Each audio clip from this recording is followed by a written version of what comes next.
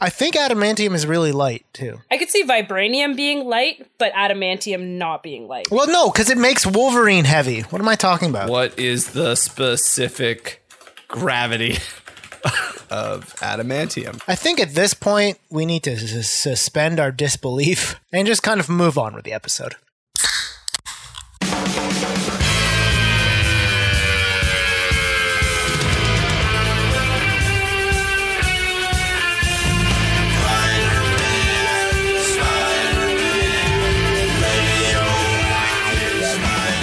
Welcome back, everybody, and thank you so much for joining us. This is Radioactive Spider-Pod, the podcast that looks back on the 90s Spider-Man cartoon and asks, how hard is it to come up with a robot shaped like a dude?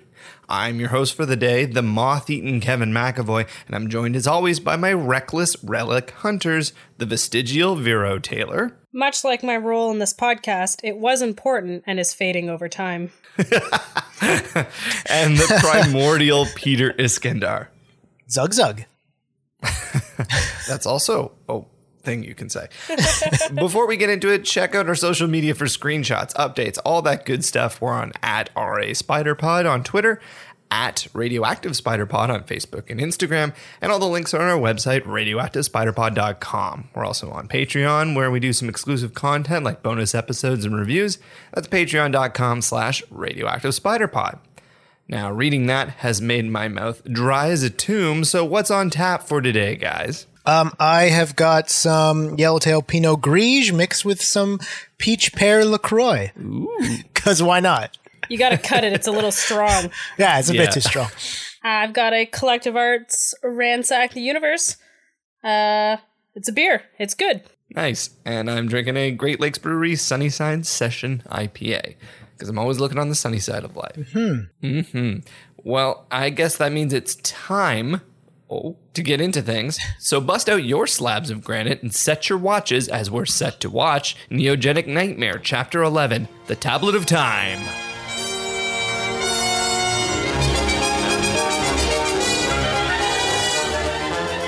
The Tablet of Time first aired November 18th of 1995 and is blessedly based on The Amazing Spider-Man issue number 73. So that means it's time for a newly reinvigorated edition of Peter's Comic Book Minute. Peter's Comic Book Minute. Yeah, Amazing Spider-Man number 73, called The Web Closes, was published on June 10th, 1969, and was written by Stan the Man Lee, with pencils by John Ringa Ding Ramita Sr.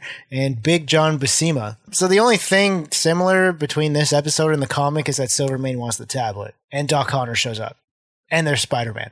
I hope there's Spider-Man. Yeah. Ooh, that's three things. That's three things. In the comics, Silvermane hires a man called Man Mountain Marco, not to be confused with Flint Marco or the Sandman, to go and get the tablet from Shocker's girlfriend. He fights Spider-Man and gets the tablet, and it's honestly not that exciting of an issue. Sorry, Stan. Oh, well, I mean, if it's a dull one, it's a dull one. But our story begins with an expedition to a ruined temple where expository archaeologists locate the fabled Tablet of Time. We move to John Beard, giving us the 411 on the tablet. It's super expensive and may give eternal life. And we also get a roundup of characters who've taken an interest. Dr. Kirk Connors, who's studying it, the Daily Bugle team who are reporting on it, Spider-Man, who wants to protect it, as well as Willie Fisk and Silvermane, who are competing to steal it. Mustache guy's the best guy. Metcalf? The guy who yells Metcalf. There it is, Metcalf, the ancient pyramid of the Toltecs, lost for 10 centuries. Metcalf! I like that they make it spooky because the guy's light goes out, so you know there's some mysteriousness afoot. He says it's an ancient pyramid of the Toltecs, and I looked it up. They were a real civilization that was the precursor to the Aztecs, and they were located in Mexico around 900 to 1168 Common Era, which makes that lost for 10 centuries comment quite accurate, actually. Oh. I also tried to learn a little bit more about them, if they had something about time and tablets or anything like that. Right. But all I was getting was results from people trying to teach me how to use UFOs and ancient magic to boost my sexual potency. Oh. And I'm already doing that, so I was like, fuck you. Oh, I thought you were going to get more Rosetta Stone ads. So I guess Connors is studying it because they actually believe it has genetic powers? Connors? Like, I would have expected it to go to the archaeology department. According to ancient legend, the Tablet of Time once held the secret of eternal life. Today, it will be studied at New York's Empire State University under the auspices of Dr. Kurt Connors. I get that he's useful for this because, you know, of the implications that it can do something, you know, science-y, but you'd want to pair him with, like you said, an archaeologist, maybe a historian. Yeah, maybe. Hold on. So this tablet from an ancient civilization may or may not have age-defying characteristics, or they believe might have age-defying characteristics. So they're treating it super seriously, but a guy can't have 4 metallic arms. And also they're giving it to the guy who is taking care of the neogenic recombinator, which constantly gets stolen and creates monsters. That's a good point. That's a good point. They ask him if it's real, and like when they're interviewing him, and he says, Do you seriously believe that this tablet can grant eternal life? I'm just the kind of scientist who believes that anything's possible. yeah, okay, so a bad one. Smash cut to Connors zapping the tablet with a neogenic recombinator. Just Is this helping? Is it helping? It appears it can do literally anything, so whatever. Yeah. So I thought the same thing too. I thought, what the fuck is Doc Connors doing with this, right? But in the comics, they ask him to do it, and he flies in from the Everglades, and they don't give a reason why. It's like, all right, well, we might as well go and use the guy that turns into a fucking lizard. Nothing has ever gone wrong there. I guess they were just trying to spice it up. Yeah, I don't know. Whatever. They kind of zip around to all the other players really quick, which is a kind of a cool way to, you know, get this thing going and kind of set things up. I like that as a plot device. Yep. I'm like, we might have to steal that line from the Daily Bugle. Clear the front page, Robbie. This is news. Yeah. It was not the best line read from Ed Asner because I think it's like the only thing he says in this whole episode. So he really steers into it. But I really like that. This is news. And I think they only included Robbie and Jonah because they are in the comic. And Robbie and his son actually have a conversation, like a pretty serious conversation about civil rights. I mean, this came out in 1969. The civil rights movement is obviously still going on then. So Stan Lee, you know, being a social outreach too. We were talking about it before the episode. It was actually pretty well done, you know? Like, it was an interesting conversation. They do bring it back to Robbie and his son later in the series, if I do recall correctly. Cool. I think Tombstone and those two have some unfinished business. Alrighty. So John Beard, he's the broadcast side of J3. Does Jonah really not know what a breaking story that is from his own like broadcasting station? Yeah, how does he not know this? Yeah, and then he's like, put that on the paper. That's news, baby. It's like, yeah, you're reporting like, on it. Yeah, Jonah, you own this. You own this station. But it's news. This is news. They cut to Robbie being like, every day with this. He's always 24 hours behind. That's why he owns the station. He knows when things are news. Let me get the strong boy Fisk in his purple aerobics clothes. Yeah, move over, Jane Fonda. We got the new sexy onesie. Yeah, I think it's Richard Simmons sweating with the oldies. Yep.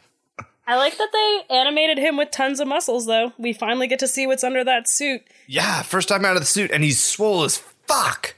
Yeah. Those pecs? Oh, baby. Yeah, but he's also thick as maple syrup. Thick as morning maple syrup, as we say in Canada. Don't doubt that. Now I want a shot of him and Micro fighting in the same outfits. Yeah, really. Oh my gosh. Man, he ends his session at the gym the same way I do. Just going, this workout is over. That's why I'm not welcome at the gym anymore. Oh, you're one of those guys, huh? How else will they know? This workout is over. To be fair, Kevin, you're one of the guys who dances at the gym in front of the mirror when he could easily be doing that at home. Aww. Is that not allowed? Not in my gyms. Yeah, it does cut to Silvermane next. And I love it because he picks up the phone that's not yet ringing and just says into it, I must have that tablet. to like the dial tone. Yeah. As secretary's like, damn it, he did it again. Yeah, there's no one on the other end, bud. You got to press 9 to get out. Or maybe it's since it's 1996, and that's the year that Viagra was patented. He just saw a very different news report, and he's like, hunting for a very different kind of tablet. Oh my God. I must have it. Oh my God. 4-hour erections. I must have that tablet. Oh, gonna be stiff as a tablet of time.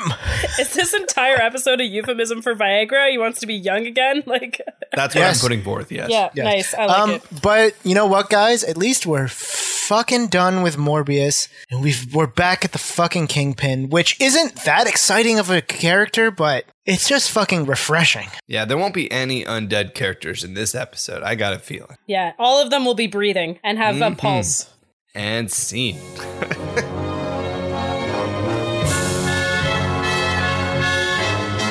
At New York Harbor, the Tablet of Time is being unloaded under sarcastic, quote, high security, end sarcastic quote. Hammerhead and some hired goons show up with 2 canisters of tear gas and a helicopter to steal the tablet, but Spidey intervenes.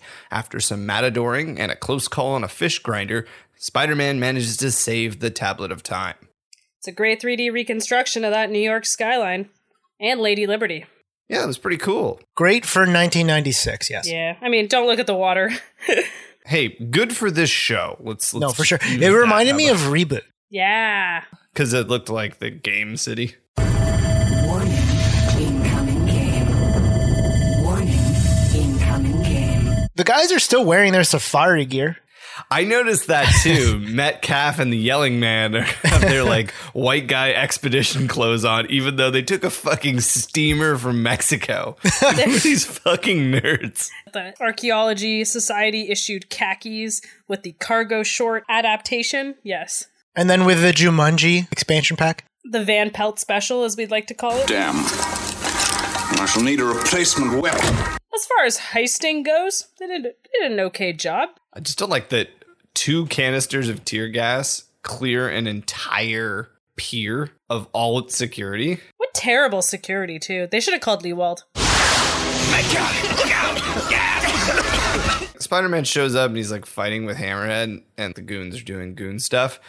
Spider-Man and Hammerhead are really chummy like, throughout this whole thing, you know? Yeah. Spidey has a couple of good chirps. Why is a smart crook like you pulling a crazy stunt like this? You've always seemed so level-headed. And then says, Olay! As he dodges the Hammerhead charge. But then they take a second to really talk about his feelings. Is that a skull? Is he wearing like a helmet? Well, he says he has adamantium, or whatever, he mispronounces it. Ouch! Doesn't that hurt? Ah, this is pure adamantium.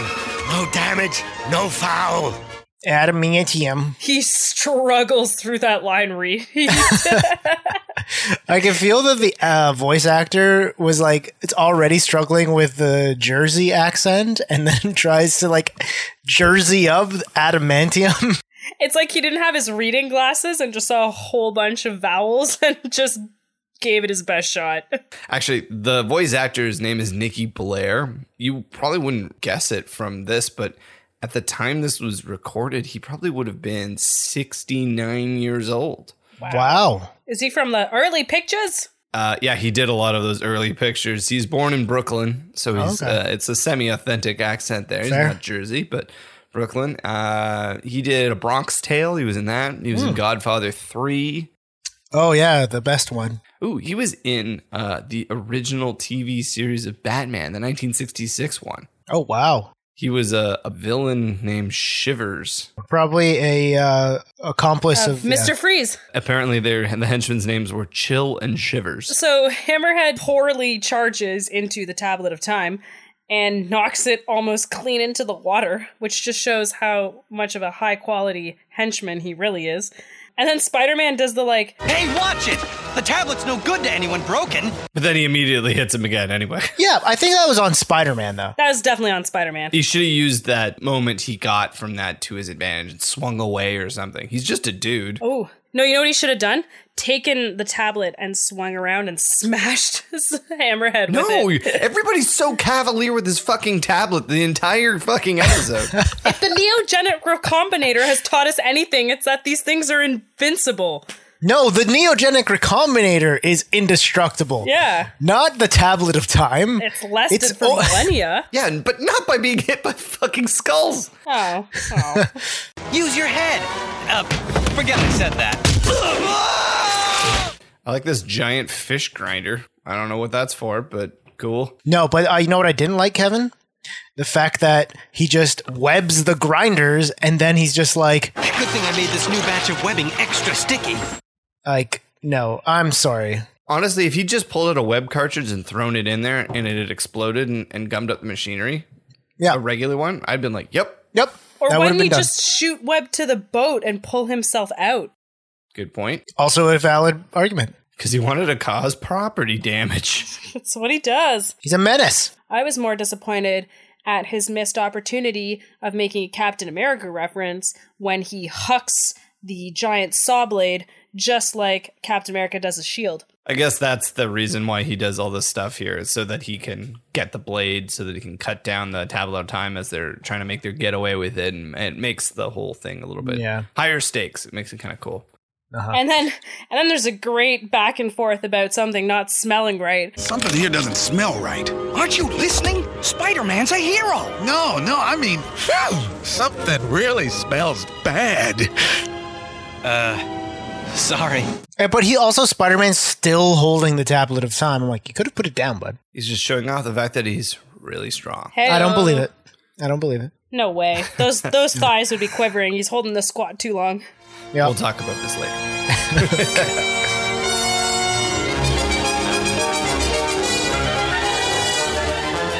At Crime Headquarters B, an irate Silvermane rips into Hammerhead, vowing to bring in a professional to get the tablet. He then provides some healthy exposition about this whole thing and how it works to a woman who will remain a mystery for no reason, so don't worry about it. Hammerhead takes such verbal abuse and does not have the spine to take it, apparently, because he just breaks down. He's on the verge of tears. How could you fail so miserably?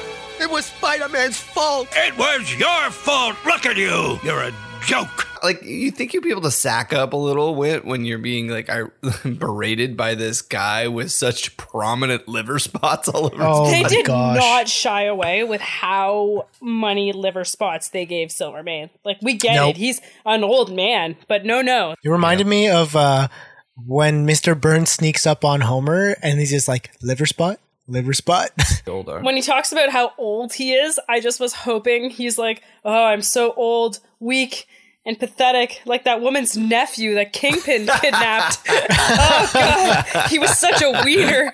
Oh, God, he was so weak. Oh, what a fucking nerd that guy was. What was his name? You kidnap an old lady and strong-arm her weak nephew. Pathetic. So I was watching the episode earlier, and I paused at this point to go and read the comic it was based off of, and I was like hoping that they would bring in Man Mountain Marco.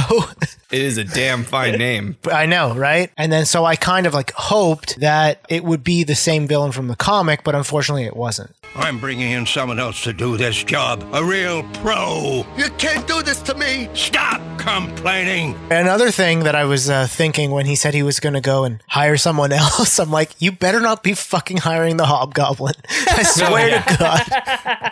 I want money. I have the perfect plan. I'm going to hire the Hobgoblin and then I won't pay him. I don't foresee any problems. Oh my gosh. He just like comes in, just like makes a quip about Hammerhead and just So he starts going into the Tablet of Time and how he researched it. So he gives you this whole breakdown.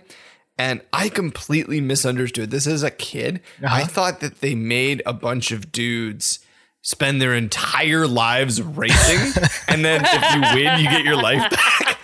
But the truth is only slightly less stupid because every decade they have a race between all the old warriors and make them climb a temple, presumably so they can bet on them because it's funny. Oh, obviously. I got 10 pesos on the red short guy. Exactly. And then if you win, they use the sun and lasers to make you young again. But like, why is it that the fastest guy up this temple is the one who gets to be young again, and not the guy who like killed the most people in battle or was the most honorable. Like the guy who climbs the fastest is by definition the guy who doesn't need his youth the most. Maybe he's the only one who survives. Like they imply that it's a really hard race up this temple, so like everybody else just dies. Or maybe it's just got like Home Alone style booby traps. Yeah. So like they like, get halfway up the temple and then they step on some Legos or like Hot Wheels and then they fall down the temple. The Toltecs invented Legos as a torture device. They have to chase a fucking 10-year-old Macaulay Culkin up the thing. I'm up here, you morons! You guys give up, or you're thirsty for more? Listen, all I gotta say is this is probably the origin of Legends of the Hidden Temple. What's up, Nickelodeon? And that's why it was so difficult. They had to find those medallions. So you get to the end, you get slimed. No, that's guts. I'm just making fun of you now. Those were great shows. Keep this in. But then you realize that it's like they were just actually a bunch of assholes racing old men for sport. So I totally agree with you.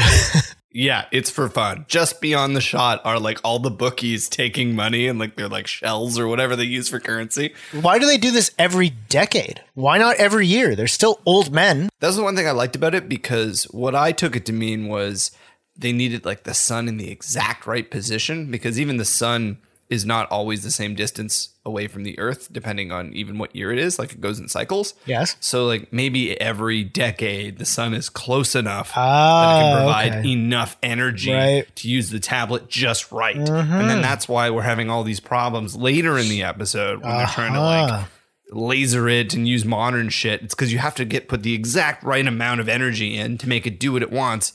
Otherwise, you're just going to fucking obliterate the person. Okay.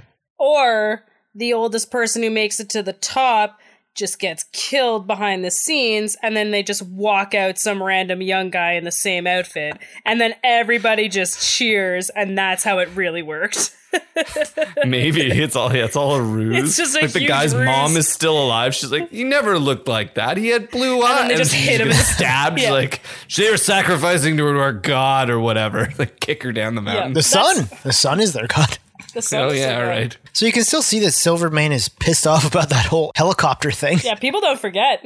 I could make myself young again and strong enough to grind my enemies into the dust beneath my feet. Enemies like the Kingpin. It's because, like, when Kingpin threw him out of the helicopter, he put a hook around his belt. Yeah. Basically, he just gave this old man, the most atomic of wedgies. Like, it was the ultimate jock move on the part of Big Willie Fisk. Well, that's why they call him the Kingpin. He only handles the best wedgies.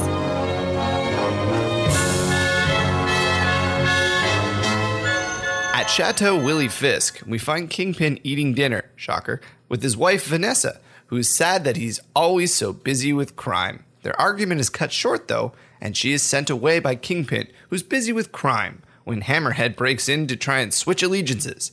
Kingpin is skeptical, as he's been hurt before, but he begins moving on getting that Tablet of Time thing for himself. Vanessa's first appearance. Holla, Vanessa Fisk has entered the game. Yep. That's true. Vanessa Fisk is played here by Carolyn Goodall, who you might recognize in some of her other wifely roles when she was the wife of Peter Pan in Hook. Oh. And Oscar Schindler's wife in Schindler's List, among other things. She's got a fairly good IMDb page going. Oh, wow. Well, good for her. You know, yeah. I don't blame Vanessa for being pissed. No, like, she cuts to the core of him in this one. Vanessa, my dear wife, you seem so distant tonight. Is something wrong? I'm not happy, Wilson. The beginning of it's so funny because Kingpin's like, Vanessa, you seem so distant. Is something wrong? Did you see me in my aerobics outfit?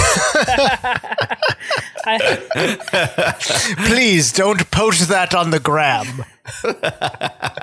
Hashtag swole life. I don't know if that's a thing. He eats like a whole potato or chicken ball. We can't quite decide what it is he's eating. I'm thinking they got Chinese in for dinner, and it's, the Americanized Chinese. Yeah, he's just calling up his favorite chain restaurant. Vanessa, I will get you any Panda Express that you wish. Vanessa, what's wrong? Your lo mein is getting cold. Did you need me to eat it for you? It cuts away from them, like talking to Hammerhead because he's sneaking up on the place, and he just one-shots this poor guard who's like just out on patrol, and then like from about a foot, he just like smashes his head into this guy, and he's snoring. He's out instantly. Just ping, done. He just gets that guy gets wrecked from just his blind spot. Boom. And then he actually is snoring, which is fucking. Maybe the original cut, it looked like he was dead, and they were like, "Wait, it's a kids show! Quick, just put on some that's snoring." A good point. Throw a little snore in there, and then it gets a little. It softens it a lot. Yeah. But to be fair, Vanessa, he asked her what's wrong, and she says the one thing that will get under his skin, which is the one thing that's true. She's like, "I love you, but I hate all this crime." Crime has taken over your entire life. Nonsense. When have I not had time for you? Yes? My dear, this is business. You see what I mean? Yeah, when he sends her away, he has this "I'm gonna pay for this shit" look on his face. Like it's just like, fuck. He looks at the butler and he's like, "Make up the couch. That's where I'm sleeping tonight." She's not going to do that thing I like. Aw. Look at me. Oh. So Hammerhead breaks in, and Willie just sort of humors him for a second and then drops a chandelier on him. I'll handle him myself. Hammerhead, what an audacious entrance. I am beside myself with surprise. And then he's like, all right, I got you where I want you. I'll hear you out here. Yeah. But Kingpin is so bemused by Hammerhead's pathetic intelligence reporting. I can tell you what Silvermane's doing. Like how he's trying to get the Tablet of Time. So, everyone wants that. And this always happens. Like, henchmen show up, they make him laugh, and then he's like, you know what? Fuck it. You work for me. Like, I love this guy. Like, it's exactly what happened with the fucking Hobgoblin. Right. He's just like, I love this guy. It makes me laugh. You're like, this sounds like a terrible idea. You shouldn't allow it. It's like, what's the worst that could happen? You're wrong, Smythe. I do agree with you, Vero, that the chandelier dropping on Hammerhead should have given him like a cut. Yeah. Like his skin's not adamantium. He should be bleeding from a lot of orifices. It's glass just shattering, or crystal, or diamond. Like, probably all of the above. He only handles the best. There's a lot of exposition in this scene. It's literally just Kingpin getting told by Hammerhead stuff we already know. Smythe's back, baby. Yeah! And it's implied we have a new robot. That new project of yours, Smythe, is it ready to obtain the Tablet of Time for me? Ready and able. We have a new something, but I guess we're going to have to wait until later. Oh, yeah. What's Smythe going to do? Yeah, what's Smythe building? You think it's going to be something other than a robot? Yeah, what do you think that's going to be? Maybe It's a fucking robot. Shut up, all right? It's a trained dog. It's a gun. You just shoot Spider-Man in the fucking head. He doesn't have armor. It's great. And then Kingpin's just like, but is it a robot gun? No, it's just a real gun. Mounted on a robot that we control with radio waves. That's how Deadpool did it.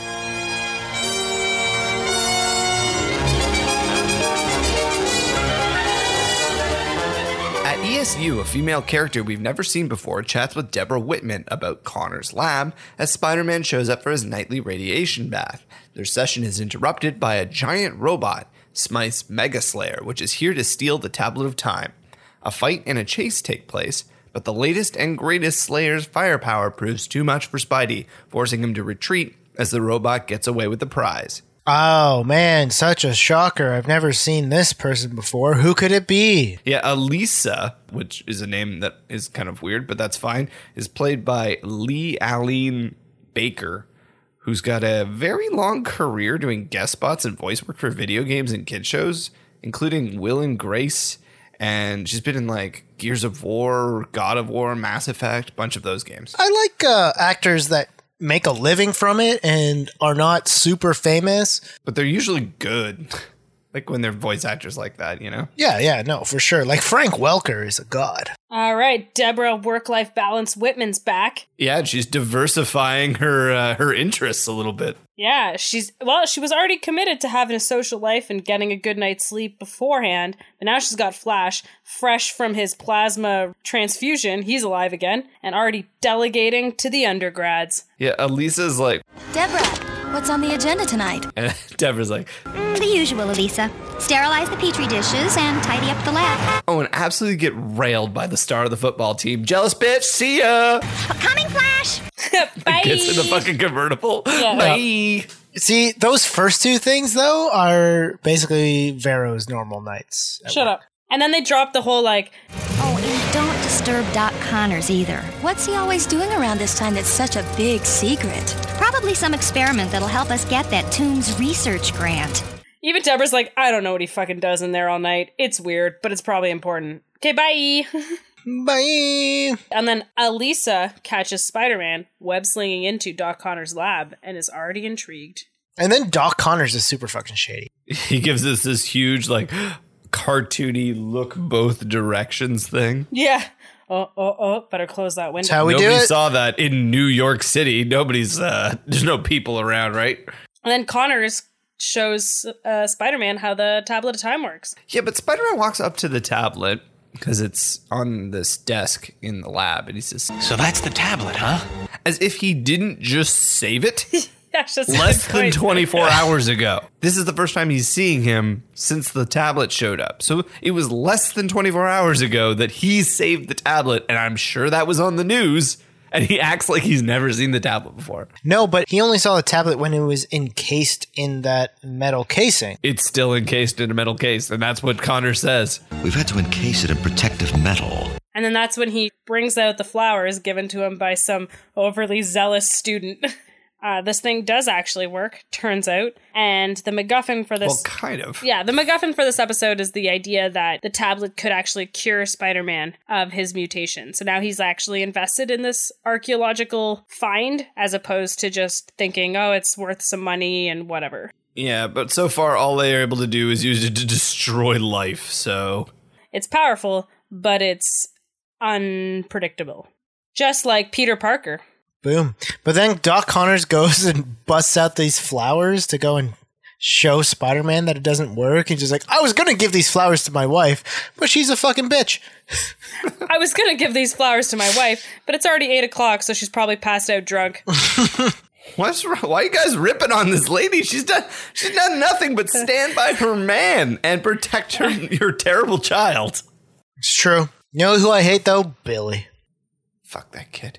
Fuck that kid and his inability to ride a bicycle. You know what else is dangerous and should be locked up? The Neogenic Recombinator, for fuck's sakes.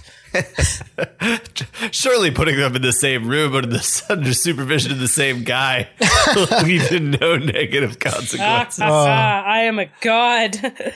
So he's super expressive with his one arm, which makes me think he's probably just been drinking wine from a can all day. Okay.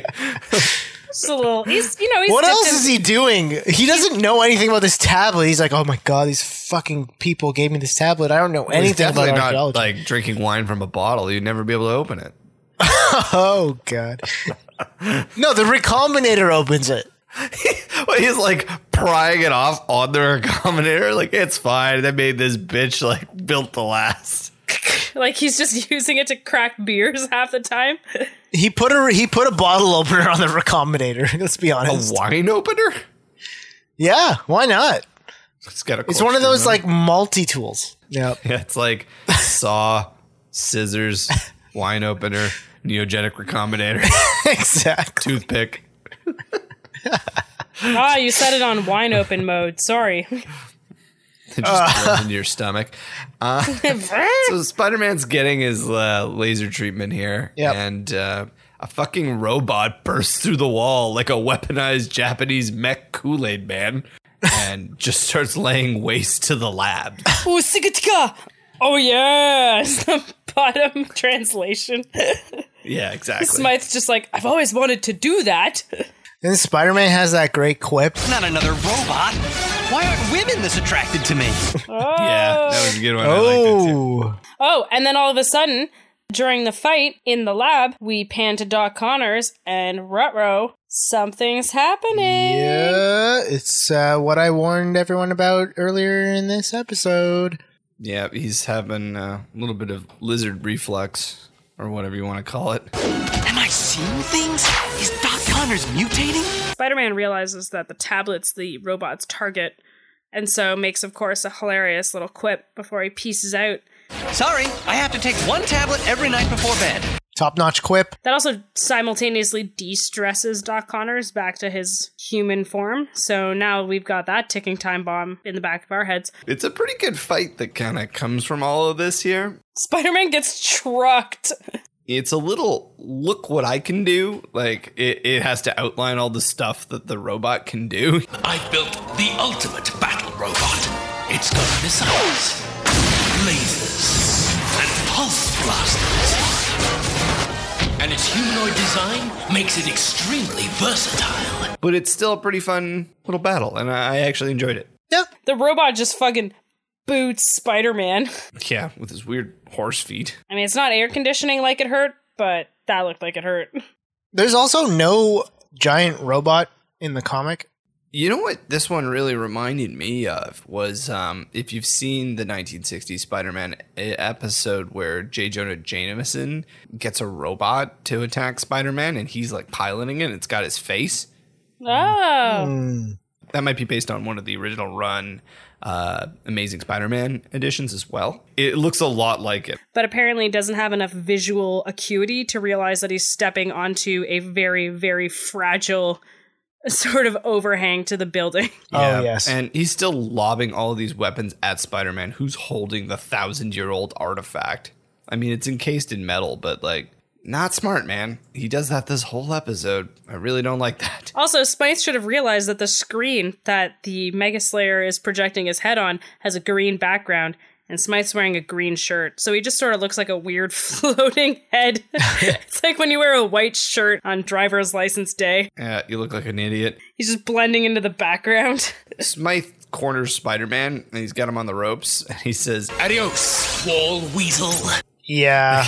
They're struggling to come up with names harder than I do at the beginning of these episodes. Like, that fucking sucks, dude. What the hell does that even mean? Wall weasel? I know. Also, he lands in a poultry factory, and, like, there's not even a quip for that. He's just like, oh, I hate robots. And I'm like, is this supposed to be a comedy bit that there's, like, a chicken on his shoulder now? Aha. You know what bothered me the most? Is that Smythe goes and says, humanoid design makes it extremely versatile. I have to disagree. If anything, all it does is make it more easily operated by a human. I think it's just he needed something that could reach up and grab a guy who lands on his back. Because that was what he would just kept doing to all of his other Slayers. He'd land on the back and do stuff, and he had no ability to stop him. So at least now, as a robot, could just reach back there and swat him off. Yeah, and then he also made sure he was unstickable. Unstickable. Smythe lines up the kill shot, because he's like, oh, I got the tablet, now I can kill Spider-Man, and guess who calls? Kingpin. Wants an update. But for once in his life, Kingpin's not, like, watching the feed. Oh, yeah, you're right. No, yeah, it was weird. Normally, Smythe makes him watch the feed, and then he would have... it saved Spider-Man's bacon. Smythe, what's taking so long? Report. Blast you. What did you say? I have the tablet. Yeah, I just think Smythe is inept anyways. He probably would have missed from point blank range.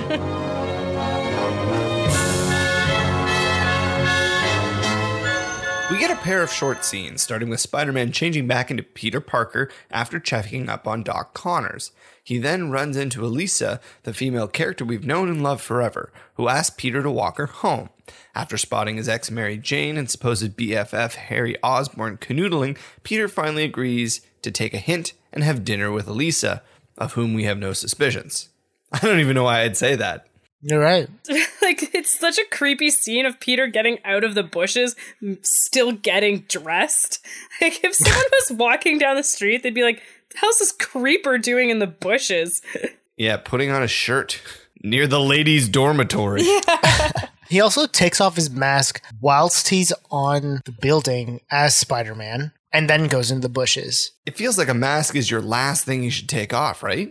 Exactly. But then again, it reminds me of the time that Lex Luthor took over Flash's body. And it's like, oh my God, I'm Flash. I can go and unmask this person. He removes the mask. He's like, I have no idea who this is. Oh, yes, I remember that. Yeah.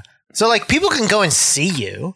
Apparently, doesn't mean they know who but you people are. are going to recognize you around campus, Yeah, it's if anywhere, ESU. because Fair. this is where you go to school, like, and this is this is where you work. And Elisa sees him get out of the bush and immediately is like, "Oh, Peter, what are you doing here?" Like, what are you doing here? Why are you such a bitch? He's pretty dismissive of her, actually, as they're like going for a walk. Listen, you always dismiss the undergrads. Let's be honest. Did you guys see? She's like, I never thought something like that could happen here. And then looks at like Doc Connors, and then looks back at Peter, and she's like, I never thought something like that could happen here.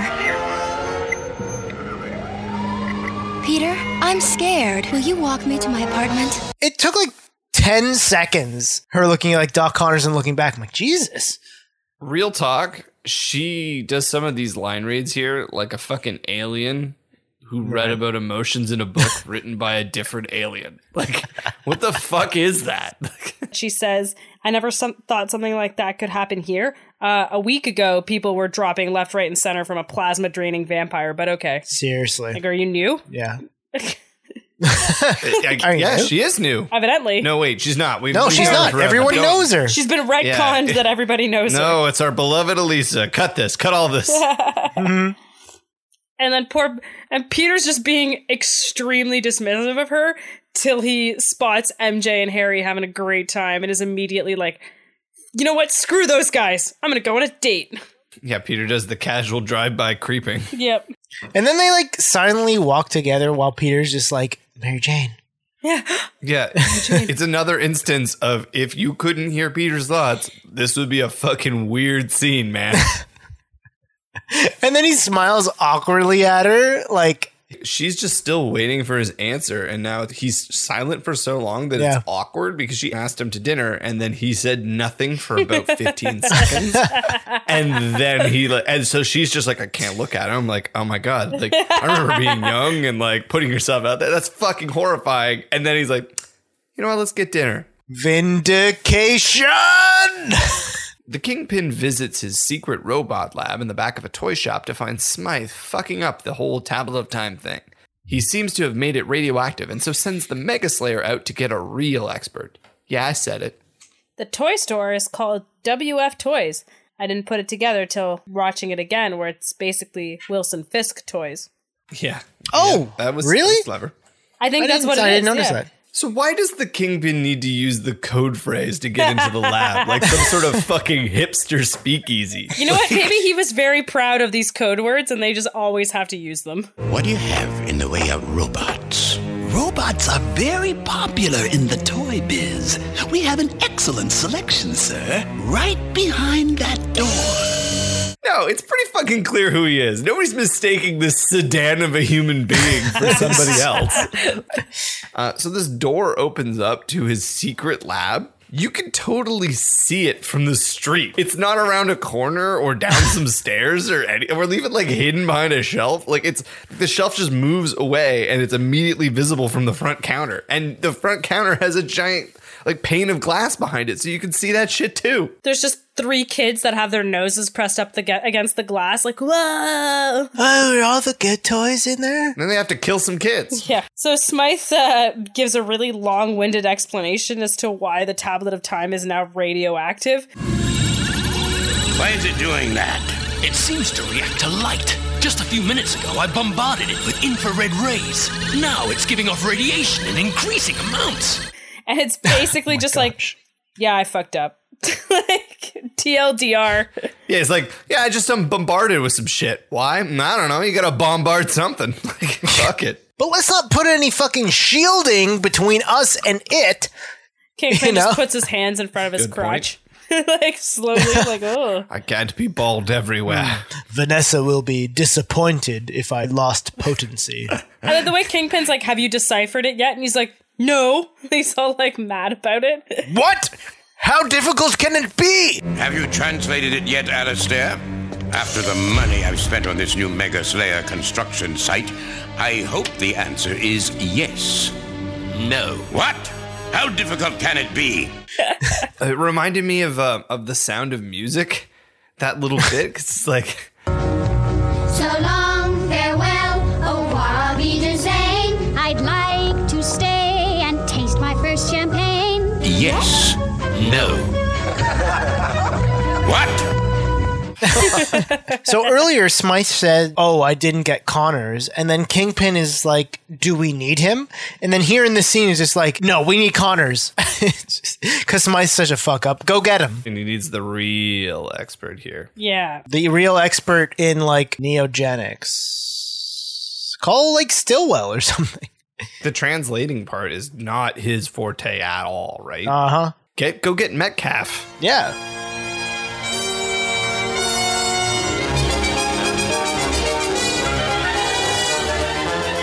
At the home of Kirk Connors, we find the good doctor telling his wife to take Billy away because the lizard might be coming back. Spider-Man shows up to talk, but the Mega Slayer smashes its way in to kidnap Doc Connors. The stress causes him to transform, and in the ensuing fight, Smythe makes do with kidnapping Mrs. Connors and demanding that Spider-Man bring Kurt for a trade. Unfortunately for him, the lizard is already gone. The line read of Kirk Connors being like, "Margaret, you have to go and take Billy." She's like, "No, I want to stay and help." "You have to take Billy." But like the face is the exact same. I know. Oh my God. Connor's face and his expression are just like miles apart. Like, his face says he feels bad that he forgot to preheat the oven for dinner. And then his voice says that he's like on the edge of a breakdown. If I change into that creature, you'll be in terrible danger. Go stay with Billy at your sister's, please. But Kurt, you may need me. Please! Please! Nedry, please! I hate that. Oh, God. But fucking Billy. I'm thankful he's not even on this fucking screen. Actually, the way he says it, it made it sound like Billy is already at her sister's. Right. Because he doesn't say, like, take Billy to your sister's. He says, go stay with Billy at your sister's place, which implies Billy is already at her sister's place. He's such a disappointment. He doesn't even live with his parents. No. This was clearly their romantic weekend. Their once-a-month romantic weekend. Maybe. Spider-Man, after, I don't know, being with Connors every day for the last potentially, what we'll say, 2 months, finally is like, You sure are full of surprises, Doc. When did the lizard begin to rear his ugly head again? For months I've been feeling it coming on. It happens when I'm under extreme stress. And I'm just picturing a smash cut of all these instances where Spider-Man's like just so focused on himself in the lab, and Connors is like doubled over, like turning into the lizard, and Spider-Man's like, stubs his toe, is freaking out and turning into lizard, smashing the lab, but like Spider-Man is just like flicking one of those bean things on the counter. Or like reading a magazine. Yeah. Just like a tanning bed. He's got like the metal thing that you use to reflect the light up. Connors is like, oh, I got scooped again. Rah! Like turns into the lizard for half a second. They're towing my car. Meanwhile, Spider-Man's just like, but Morbius, eh?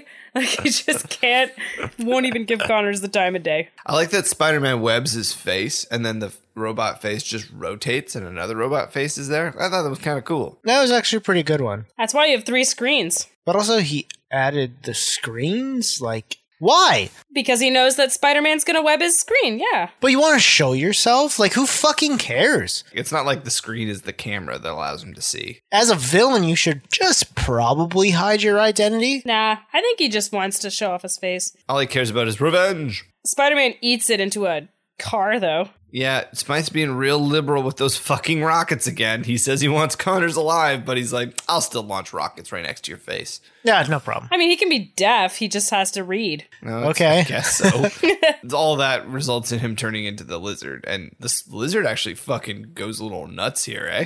He's doing some work on that robot. The lizard's doing the weird Black Widow, like, take you down from your head with my legs. Somehow, counterweight throw. Just strong thighs. Like, the only thing that stops him from beating up this fucking robot is the fact that his wife yells at him, and then he does the old school episode 1, Margaret. Kurt! Margaret.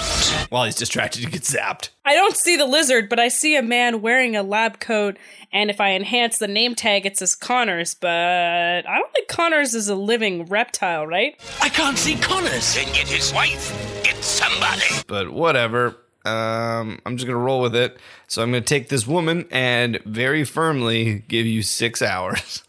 Bring Connors to the top of the Empire State Building in 6 hours. Smythe, I can't. Listen to me. 6 hours. Yeah, 6 hours? It's like, why such an arbitrary number? It's a generous time to ensure that Connors gets captured.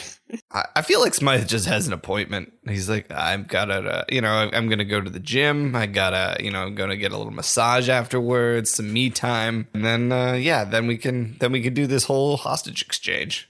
Yeah. It's so stupid. It's like, all right, I need Connors then. Oh, shit. Like, he's the lizard for less than a minute. And he's like, yippee-ki-yay, I'm in the subway. Like, fucking down the chute. He's immediately back in the subway where he belongs. He's so much happier there. I'm back in the hall.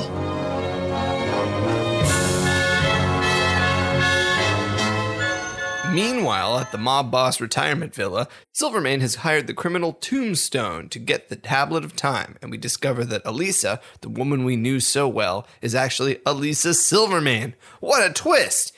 Also, while Smythe and Kingpin continue to struggle to control the Tablet of Time, Mrs. Kingpin is kidnapped by Tombstone for some reason. Yay, Tombstone! But that fucking collar, it's the size of his head. Yeah, Morbius has collar envy all the way from his weird cave. Why didn't I think of getting that polo shirt from Sears? Not at all. What are you up to? Oh. Tombstone is played here by Dorian Harewood, who's got an IMDb credit page about a mile long. He was pretty much everywhere in the late 80s and early 90s cartoons. He played War Machine on the Iron Man cartoon. Oh, nice. And was one of the Monstars from Space Jam. Ah! And he's still working. In fact, he did the voice for the Barbarian in Diablo 3. Which Monstar was he? Was he the Charles Barkley one? I don't know that. Oh, he's the purple Monstar. Okay, great. Tombstone, unless you really know the character, it's probably a surprise that his voice is the way that it is. But his backstory is that he was one of the only albino kids in Harlem, and he was razzed about that a lot. So it makes sense if you know the character. It's a strong accent. Getting a tablet from the Kingpin ain't gonna be easy, Silvermane. You know what I'm saying? He's got a little bit of slang in there. Like, it's kind of fun. And I think it even kind of wears off a bit on Silvermane, because then Silvermane calls him fool. Silence, fool! Not surprised at all, though, that Elisa is his daughter. That's no way to talk to my daughter. If characters didn't always wear the same damn thing in these cartoons, then it would have been far more shocking. When she went and saw work-life balanced Whitman, I'm like, oh, it's her. Okay. It's those little booties that give it away. They focus so hard on them. It's the weird thing is her voice gets different here. Like, it's a little eviler, or more naive, I guess, is really what she's looking to do. Oh, just throw people off by being innocent. Peter, I'm scared. Will you walk me to my apartment? And then her voice completely flips here. I work for Dr. Connors. We'll lay a trap for him at the Neogenics lab at ESU. So do you think she's actually into Peter? No, I think it's an in to Connors. Oh, right. Because, Peter is Connors' golden boy. I don't know if Daddy would let her have a boyfriend. I think it's fine. I think she's just sort of she saw him coming out of the bushes, half dressed, and she's like, could get some of that. Good Lord, look at that dong. I mean, and then Tombstone's comment here, it's like, oh yeah, not bad looking for a snitch. It's just, and then Silvermane's just like, that's my fucking daughter. She's like, oh, whatever. Who did he think she was? Just wandering in there. I thought Tombstone would have a burn on Silvermane about Elisa being young and him being so old. She's only, 20 maybe? And they make a huge point about him being so old that he's gonna die, basically. They don't want to come out and say, I'm gonna die soon, but that's what's implied here, right? Is that he's so old he's gonna die. So, that's a pretty big gap. So maybe he had a super young trophy wife. Yeah. Who probably met some mysterious fate that we're not allowed to know about. I mean, that kind of transition, because mob boss wives be in peril here. much like Vanessa Fisk is right now. Driver, you passed the restaurant. We're being followed, ma'am. What? Quickly, lose them. Yeah, the driver is way too husky for the voice that they give him. Yeah, Like, it does true. not match. There's a pretty good little chase here through the city. Then the driver drives well right up until he ends up in a dead-end alley. And then Tombstone shows up, just rips the fucking door off the limo. Yeah. Yeah. Could have just opened it. He could have literally just opened it. So, well, I think it's clearly implied that Vanessa's going to be held ransom for the tablet. That seems like what's going to happen. This is your stop, Ms. Kingpin. I'm warning you. My husband will not tolerate this. Yeah, I know. That's why he'll give me just what I want to get you back. So there's a little exchange here with Fisk and Smythe. I can't stop the chain reaction. I think we should destroy it. There's too much power to control. And so Kingpin says, Controlling power is what I do best, Smythe. I'm like, no, that's not the same thing. You're a fucking idiot. You're going to die. At least they tried to put some kind of shield on it. Yeah, oh yeah, now, finally. It's literally pulsing even faster now. Yeah, Smythe is real worried.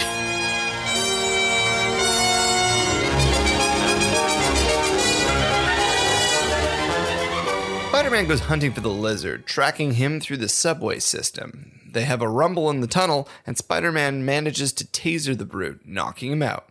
He takes the incapacitated body back to the Connors lab, where he uses the Neogenic Recombinator to transform him back to normal. Well, that fight's pretty sweet. Yeah, I like, even if you discount the fact that he again uses electricity to incapacitate him. It's a scorpion all over again. It's a bunch of things. Like, he did the same thing to Spider Slayers. Like, that's been his go-to for a lot of stuff. I'm pretty sure the only villain he couldn't have used that against was Shocker. Probably, but that's sound waves. Smythe, it's sound, you idiot. Yeah, I mean, the Shocker wouldn't know, though. He'd think he'd be okay to touch electricity, and then he would get killed. I won't get shocked. Yeah, exactly. I actually liked this fight because when they first have their wrestling match, Spider-Man jumps up to that like T space between the two tunnels, and then they fight again, and he tries to go back to that sort of elevated position, and they animate it in a way that the Lizard anticipates that and like already destroys it, so he can't go back onto that area. Yeah, he falls like an idiot. Yeah, it kind of shows that the Lizard's already, maybe he's a bit better in his like brain capacity this time, because Spider-Man makes a reference of the Lizard being like bigger and meaner, whether it's because he forgot what it's like to fight the Lizard or not. I also enjoyed the way that he has to kind of dodge the train as it comes through. He kind of hides to the far side of it, uses it to his advantage, even though it almost kills him. It's pretty cool. It's classic like boss fight environmental hazard. But it's pretty short. Like, he makes quick work of the Lizard, just zaps him, and then just sort of picks him up and carries him back to the lab, inconspicuous like. I would have liked him to carry him like a baby. He's way bigger than him. Yeah. That doesn't make any sense. He carries him like scoops him up like shh. No, I'm not gonna hurt you. No, it's good night for you. Should have had him snoring as well. If you count Spider-Man carrying the Lizard off here, it's the third kidnapping in this episode. It's true. It seems kind of excessive. They're all taking a partner this whole episode. Spider-Man kidnaps the Lizard. Vanessa Fisk is kidnapped by Tombstone, and the Mega Slayer kidnaps Mrs. Connors. Yep. When they get back to the lab, he throws the Lizard's body into the chamber and then just shoots him with radiation and hopes for the best. Some solid science from Peter Parker. Again, so the Recombinator can go and make the monsters, but also just reverse it.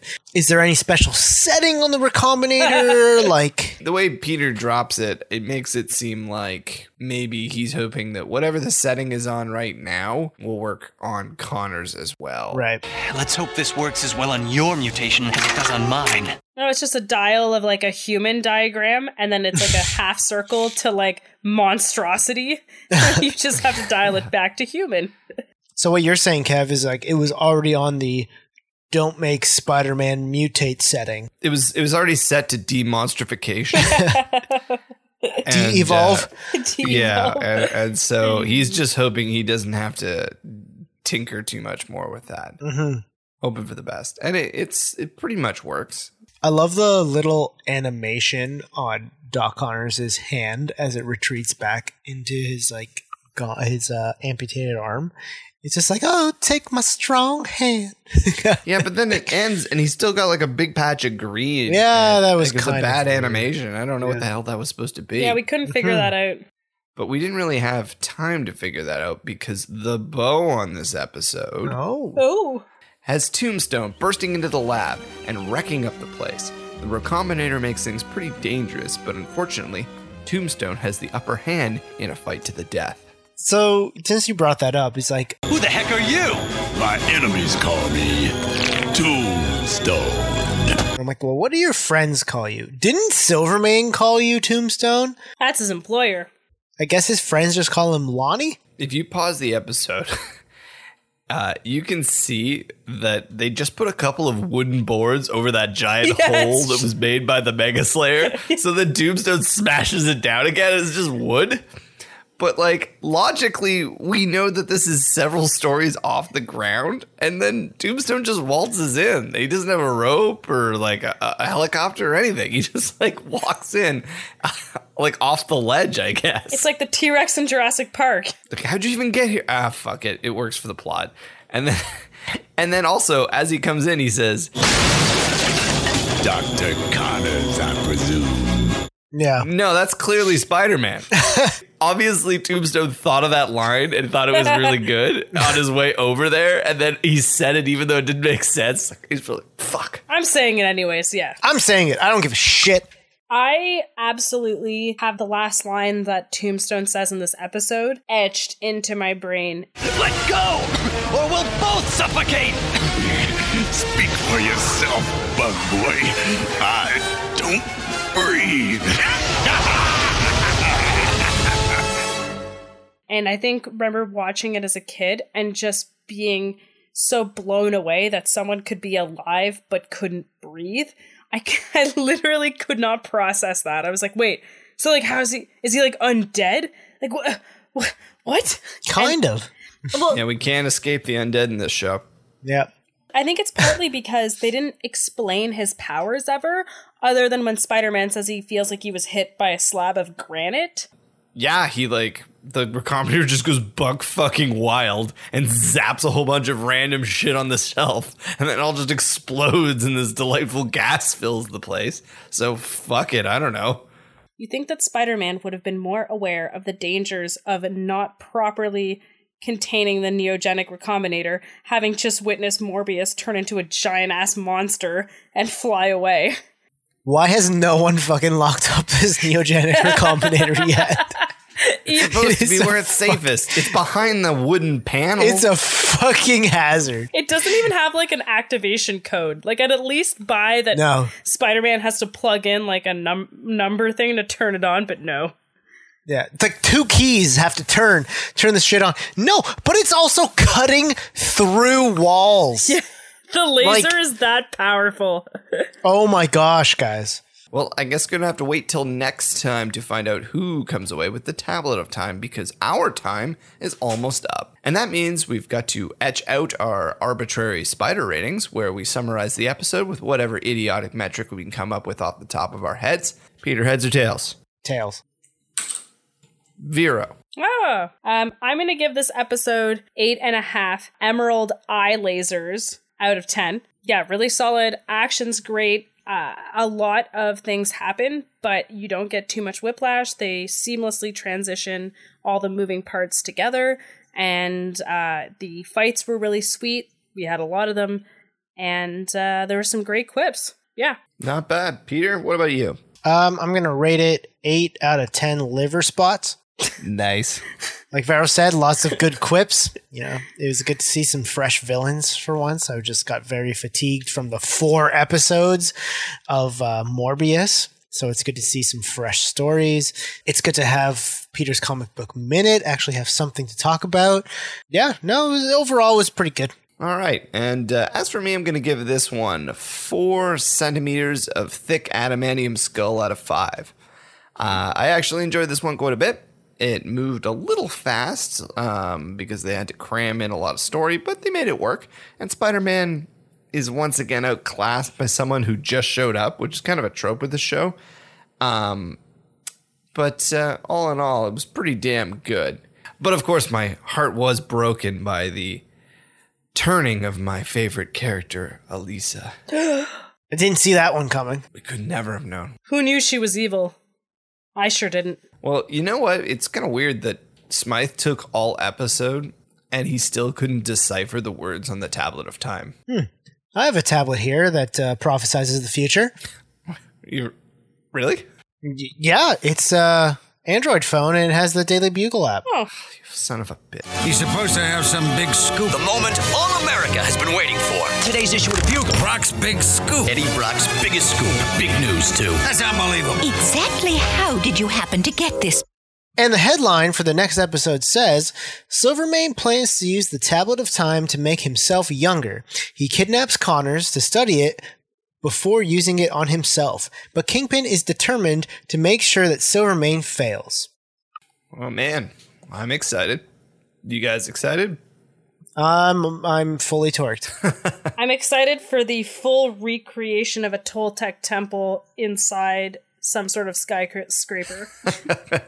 That's all we can ask of you. For sure. So, as we set off the top, please check us out online. All our links are on our website, radioactivespiderpod.com. If you liked our episode, please share it with your friends, family, and gambling-obsessed ancient Mayan shaman. And hey, if you loved it, consider talking about us on social media, supporting us on Patreon, patreon.com/radioactivespiderpod, or rating and reviewing us on your podcast service of choice. Helps get the show out there. Much like our friend of the pod, Shannon, who's basically written our best of episode for us, which we appreciated. We'll be back at you in 2 weeks with our next episode. Until then, this is Radioactive Spider Pod saying, plan ahead before bombarding strange artifacts with infrared rays. Keep swinging. Stay cool.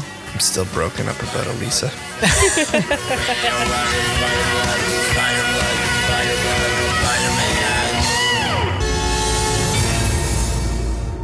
Clear the front page, Robbie. This is news.